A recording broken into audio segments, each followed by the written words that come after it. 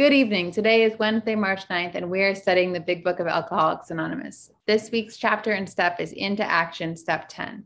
And our speaker tonight is Abby S. Thank you, Abby. Yes. Hello, everyone. My name is Abby S. I am recovered in Michigan. Grateful to be here. Thanks for having me. A little bit about me. I'm a recovered bulimic, restrictor, overeater, exercise addict, and I've also used substances to curb my appetite. I've been in OA since 2016. I currently have 3.5 years of recovered abstinence. So of the 5 years I've been here, the first 1.5 years was recovery, but I had a really bad relapse. Today I live in a healthy, comfortable body, free of food, weight, and body obsession, and living joyfully and usefully most of the time. Since coming into OA, I've gone through a lot of milestones in my life. I have gone to grad school. I've worked multiple jobs to get through grad school. I've moved across the country, left jobs, got new jobs. I have lived as a single person. I have navigated the world of dating while abstinent. I have managed a relationship without trying to manage and control it. I got engaged. I'm currently getting married in September. I've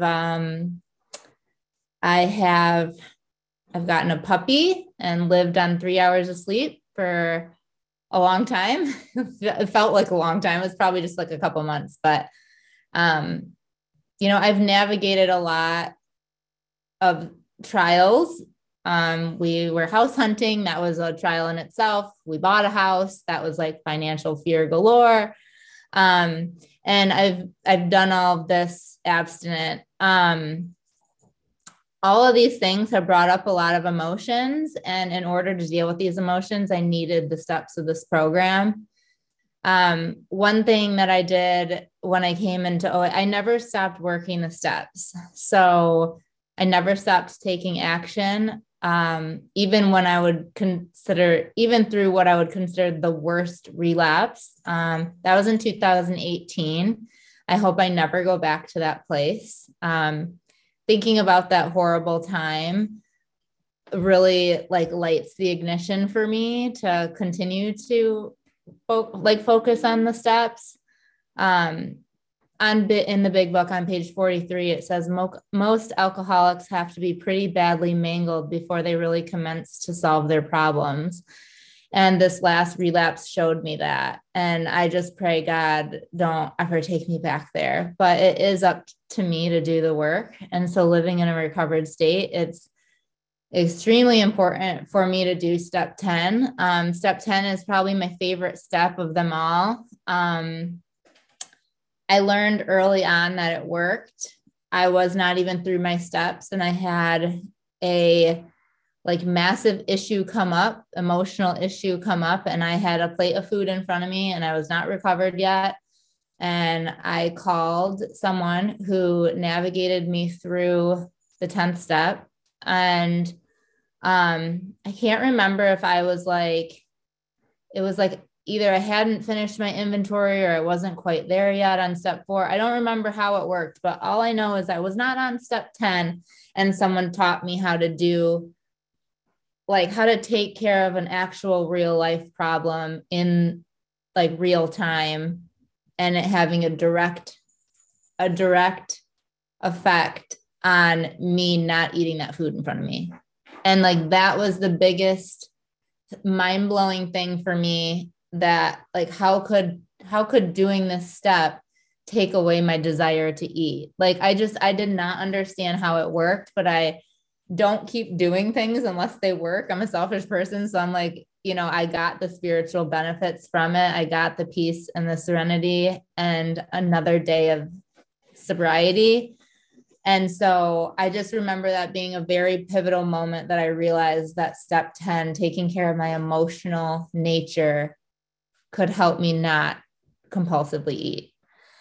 And so why I have to do this, on page 15 of the big book, it says, for if an alcoholic failed to perfect and enlarge his spiritual life through work and self-sacrifice for others, he could not survive the certain trials and low spots ahead. If he did not work, he would surely drink again. And if he drank, he would surely die. Then faith would be dead indeed. With us, it's just like that. So if I am not working on my spiritual condition through work, and work meaning, like, to me, that means like doing 10 steps. Like, it is work to like inventory myself. Like, it does take work to pause and to pick up the phone and to admit my wrongs and then to be of service to someone else. It does take time and it takes work, but it says right here, if I don't, I will surely die. And like, I guess I'll choose the other option. So, and then it says on page 43, the alcoholic at certain times has no effective mental defense against the first drink. His defense must come from a higher power. And I know that there will be a time and place where I have no mental defense. All the willpower in the world cannot muster up enough strength for me to not pick up that first bite. So I could be caught off guard at any time and place. And so I just need my spiritual life to be in order for that not to happen.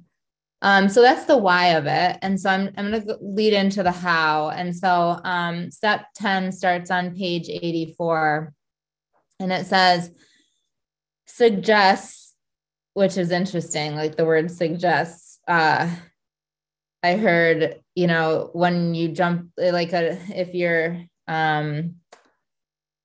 skydiving, it's like suggested to pull the parachute. And it's like, yeah, I'm going to pull the parachute. So it suggests we continue to take personal inventory and continue to set right any new mistakes as we go along.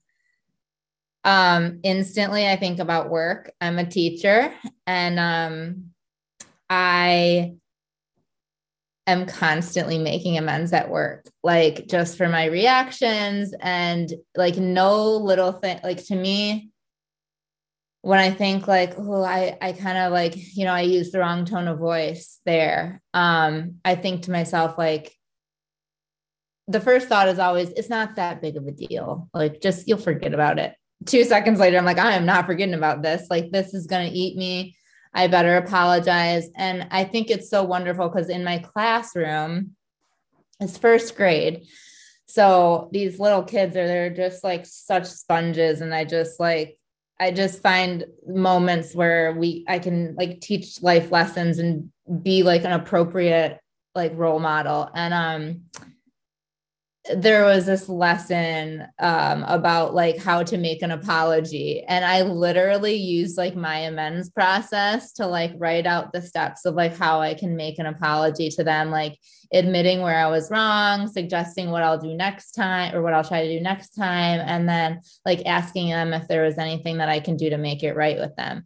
And this is the same process I did in my amends, what I learned with my sponsor. And, so, we call it our 4-star apology. And, if you do each step, you get 4 stars. And it's so cute to see, like, I use 4-star apologies, like, but it's really me working my program. And so I just love like being able to, use the program in all areas of our lives with my fiance. Like, it's to the point where like, I'll come to him and I'll say, can I make an amends? At first, I don't even know if he knew what an amends was. Like, I think I was using more terms of like, I'm sorry or apology or whatever, but now he knows like what amends means. And he said to me one time, that's okay. I knew that you would make amends. And I knew that you were about to come make amends or something. And it's beautiful because when I admit that where I'm wrong, like, even if the other person is at fault, like, I don't mention like what they did, I have to just mention what I did.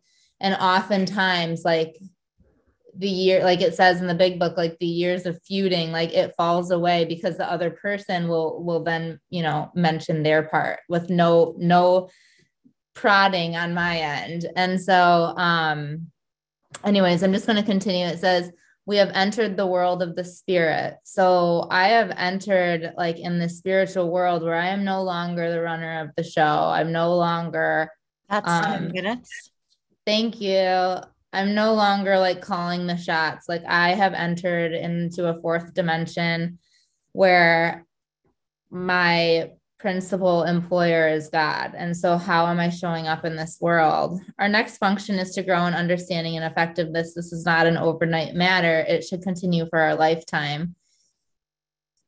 It's definitely not this is not an overnight matter. Like there's some times where I'm like, I got this. And then I realize I owe an amends and I'm like, I don't got this. Like, it just brings me right back down to like humility of like, yep, like I'm still reactive. I'm still super sensitive.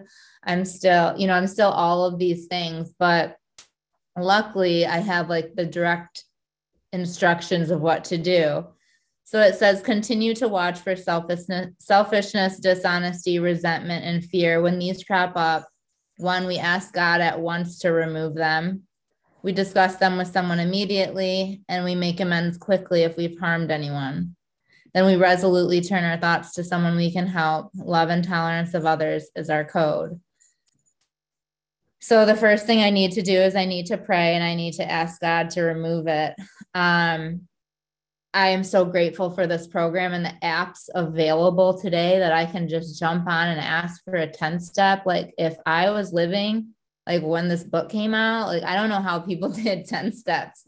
But I feel like I'd be running around just like telling strangers like the things I'm doing and like admitting my wrongs to like anybody that I come in contact with. But now it's like, I'm so grateful for these groups that I'm a part of. Like I can say, I need a 10th step. Is anyone available? And like within minutes, like, thank God for that. Like I have been saved where then I can then go to work. Like if something's happening before work, I can then like go to work and function as a normal person instead of like using all that energy that I had bottled up for my resentments. Like, I don't know. I'm just super grateful. So I can at once discuss them with someone immediately.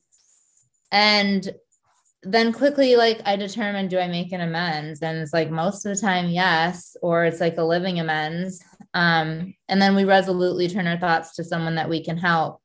So after I, try to be helpful to someone else, like this step literally prevents me from isolation. Like my dog wants some attention. Come here. This step literally prevents me from isolation. I need someone else to be able to tell too. And then I also need someone to help after. So my natural tendency of, isolate doesn't exist with a proper step 10. And we have ceased fighting anything or anyone, even alcohol. For this time, sanity will have returned. We will seldom be interested in liquor. If tempted, we recoil from it as if a hot flame. We react sanely and normally, and we find that this has happened automatically. We will see that our new attitude toward liquor had been given us without any thought or effort on our part. It just comes. That is the miracle of it. We are not fighting it, neither are we avoiding temptation. We feel as though we have been placed in a position of neutrality, safe and protected. And okay, the first part of this, we have ceased fighting anything or anyone. Like anyone, like I can't even engage in like some arguments, like, or some gossip at work. Like I can't, or like I can't be resisting. Like, no, like it says I have ceased fighting anything. So when I want to be right in my relationships, it's like, do I want to be right? Like really? Because then it comes with like not living in the spiritual realm. Or can I just like stay quiet and like let the peace flow through me to let the situation settle? And, can I use that instead of like fighting? Like when I'm fighting, it's really a sign that I need to like just stop and pause. And I love how it talks about this, like this automatic neutrality. I don't remember exactly when it happened, but I remembered the point when I realized it was happening, where I could finally walk through the kitchen without wanting what was on the table. I lived in a place with 14 people. That's a whole other story for itself. When I first got abstinent, I lived in a house with 14 people, and I would walk through the kitchen with looking at my feet and not looking around at all. I had to like make amends to other people for stealing food. Like it was ridiculous, but I would go through the kitchen and pretty much with like straight shot to like make my meals and get out of there as soon as I can. 5 minutes remaining. Okay, thanks. This is my puppy. She just needs to be on my lap. So, anyways, I remember the first time where I walked through and I didn't want what was on the counter. And I was like, this is amazing. Like, it's the first time I can go in a kitchen, and people wouldn't understand that unless like they had my disease, like how excited I could be to go through the kitchen without like feeling like I was gonna, be like just magnetically attracted to all these things that were killing me. And I just want to tell a story. So if I'm in a sane, fit spiritual condition, meaning if I have done my 10 steps and I've done my prayer meditation, if I feel in alignment with God, then I am safe and protected. There are days where I don't feel safe and protected, and I don't put myself in situations where there would be like, a lot of like temptations or, like just when I'm not feeling safe and protected, there are times where I just choose to stay home, go on a meeting, sponsor more, just take care of myself. But we had a birthday party for my dog. Sorry that she's barking right now. I had a birthday party for her, and we got this like beautiful substance that I can't have.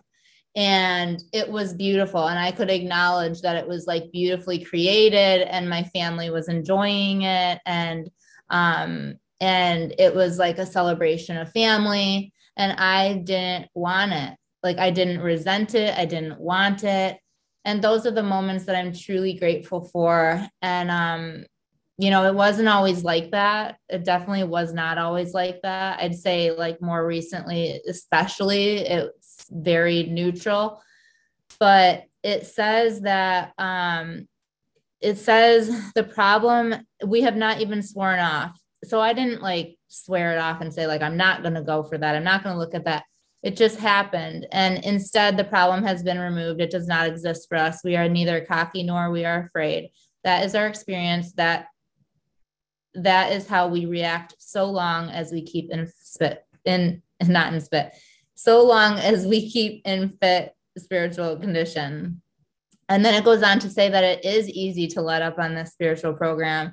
If we rest on our laurels, we are headed for trouble. If we do, for alcohol is a subtle foe. We are not cured of alcoholism. What we really have is a daily reprieve contingent on the maintenance of our spiritual condition. Every day is a day when we must carry the vision of God's will into all of our activities. How can I best serve thee? Thy will, not mine, be done. These are thoughts which must go with us constantly. We can exercise our willpower along this line all we wish. It is the proper use of the will. So it gives me direct instructions on how I can use my willpower that I feel like I have sometimes, this like extreme desire to get my way and all this energy I put into maintain, like watching what everyone else is doing and, making sure everyone follows my script and having this plan, but like not delivering them like the script, but then getting mad that they aren't following it. And I heard someone say that the other day and I was like, wow, that's really true. And all that energy I can actually put into good use. It's the proper use of the will to constantly be trying to do God's will. So like I can use all that energy to do step 10s. I can use all that energy to build a routine, to pray and meditate, to wake up early, to make sure that I'm making my phone calls, and it says much has already been said about receiving strength, inspiration, and direction from him who has all knowledge and power. If we have carefully followed his directions, we have begun to sense the flow of his spirit into us. To some extent, we have become God conscious. We have begun to develop this vital sixth sense, but we must go further, and that means more action. And it goes on to talk about prayer and meditation. But what I love is that it says if we carefully follow directions, we have begun to sense the flow of his spirit into us.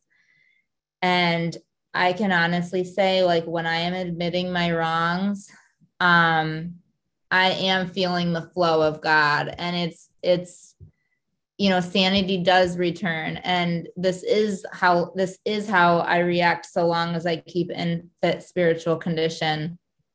And so today I'm grateful to have a program that teaches me how to live with direct guidance and steps to take to get me out of myself.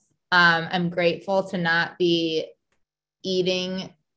driving around town, racing, obsessively thinking about food to try to get the next thing, or to, obsessively weighing myself. And today I'm just grateful to be healthy in mind, body, and spirit. And thanks for letting me share, and I pass. Thank you so much, Abby, for your share. We will now open the meeting for questions or for 3-minute shares. As this is a big book study, sharing and questions should relate specifically to the chapter and step being studied this week. We ask you to accept this guideline in order to keep the meeting on track. If you'd like to share or ask a question, please raise your virtual hand, which is under reactions, or *9 if you're on the phone, and the Zoom host will call the raised hands in order and ask you to unmute when it's your turn. Would the timekeeper please set a timer for 3 minutes for each share and announce when time's up? If the speaker is asked a question, please allow 3 minutes for the answer. Lisa, you can unmute. Hi, thank you so much, Abby. Awesome talk. I appreciate that. So many things you said. I wondered if you would just go over the 4-star apology, and can you tell us like how you put that on a first grade level and use that in your classroom? Thanks. Yeah. Thank you so much, Lisa. I love you. So I had number 1 is make eye contact. Number 2 is state I am sorry for. Number 3 is next time I will. And number 4 is there anything I can do to make it up to you? And it's very similar to how I did my amends, except like instead of eye contact, it was like ask for permission. And then number 2 was like state my wrongs. Number 3 was make restitution. Number 4 was like, is there anything else? And so it's like first grade language. And it is so cute to see them using a 4-star apology with each other. Elizabeth, you can unmute. Hi, everybody. I'm Elizabeth. Abby, thank you so much. I super resonated with a lot of what you shared in my experience. And really the question that I actually have is around like the circumstances that you find yourself to make step 10s conducive. Like you were talking about kind of the way that you've created a spiritual life and like your routines of like prayer and meditation. And when you're not in that state, then it kind of makes it hard to do this step 10. And then you kind of, lose that flow. So I guess what I'd like to ask is a little bit about like your process of how you came to the conditions that create that flow where you're regularly doing step 10, and like perhaps what changes you felt you had to make like to your routine or to to allow for that like state where you felt you could easily do step 10. I'm not sure if I'm asking my question correctly, but I'm just going to say that and hope you understand what I'm trying to get at. Thank you.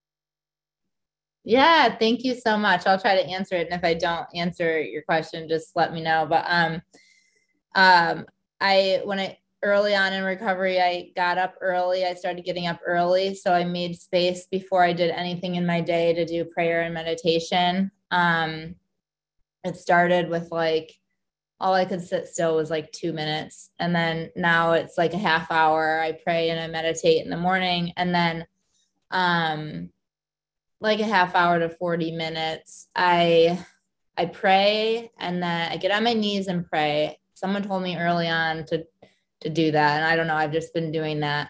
And then I make a gratitude list. I read a couple daily readers, and then I set my timer and meditate. And I leave enough time in the morning. First of all, everything's packed the night before. My lunch, my breakfast, everything's packed the night before. So I can just grab it. I get ready for work. I take care of my dog in the morning. And then I leave enough time to make sure that I can do 10 steps in the morning. Usually, most times, I wake up with something I need to take care of before work. So I'll leave enough time to do a 10 step. And then I get on the Vision for You meeting at 7. I listen to that as I'm like, well, now I have a sponsee call. Sometimes I don't have a sponsee call in the morning, but I listen to the Vision meeting as I'm getting ready in my classroom. And then I do have some breaks throughout the day. Like at lunch, I always sit down and I pray before my meal. And it's always like sometimes I turn the lights off and I like got my heater going under my desk. And I'm just like, sometimes I shut the door. Like I need that like break. And then sometimes if it's a hard day, like I'll do a 10 step like on my lunch or on my prep time in the afternoon. Most of the time I will do I'll do my 10 steps like in the evening. And then sometimes I'll have like meetings or there's a couple days where I have like scheduled exercises I go to. And so, or I'll work with sponsees in the evening, but most of the time it's, and then the weekends, it's just like, unscheduled time. It's like, I could do anywhere from 0 to like 4 10 steps in a day. Like I don't really know when something's going to crop up, but I try to get away. When I first started dating my fiance, it was really hard because I was like, how am I going to tell him that I need to like step away, especially if it's like the resentment is him. And like, what if we're in the car together, like on a trip, like, how do I do this? And I've just navigated each one of those like circumstances. Like I just have found a way, and now it's better. Trust me, he knows it's better if I just make the phone call than if I just try to like power through the day holding on to a resentment. Gentle reminder. So that's it. Thanks. Amy L., you're next. Unmute. Hi, everyone. Amy L., compulsive eater, exercise bulimic. Grateful to be here. And thank you so much, Abby. I was watching you and thinking of the line in the big book, faith without works is dead. I had, for those who don't know, I called Abby, I think just the day before yesterday, because somebody had to cancel. And it's inconvenient. It's, most people want to schedule speaking like weeks in advance. It's inconvenient to show up and to show up with love and integrity. And that's what I think of in the 10th step.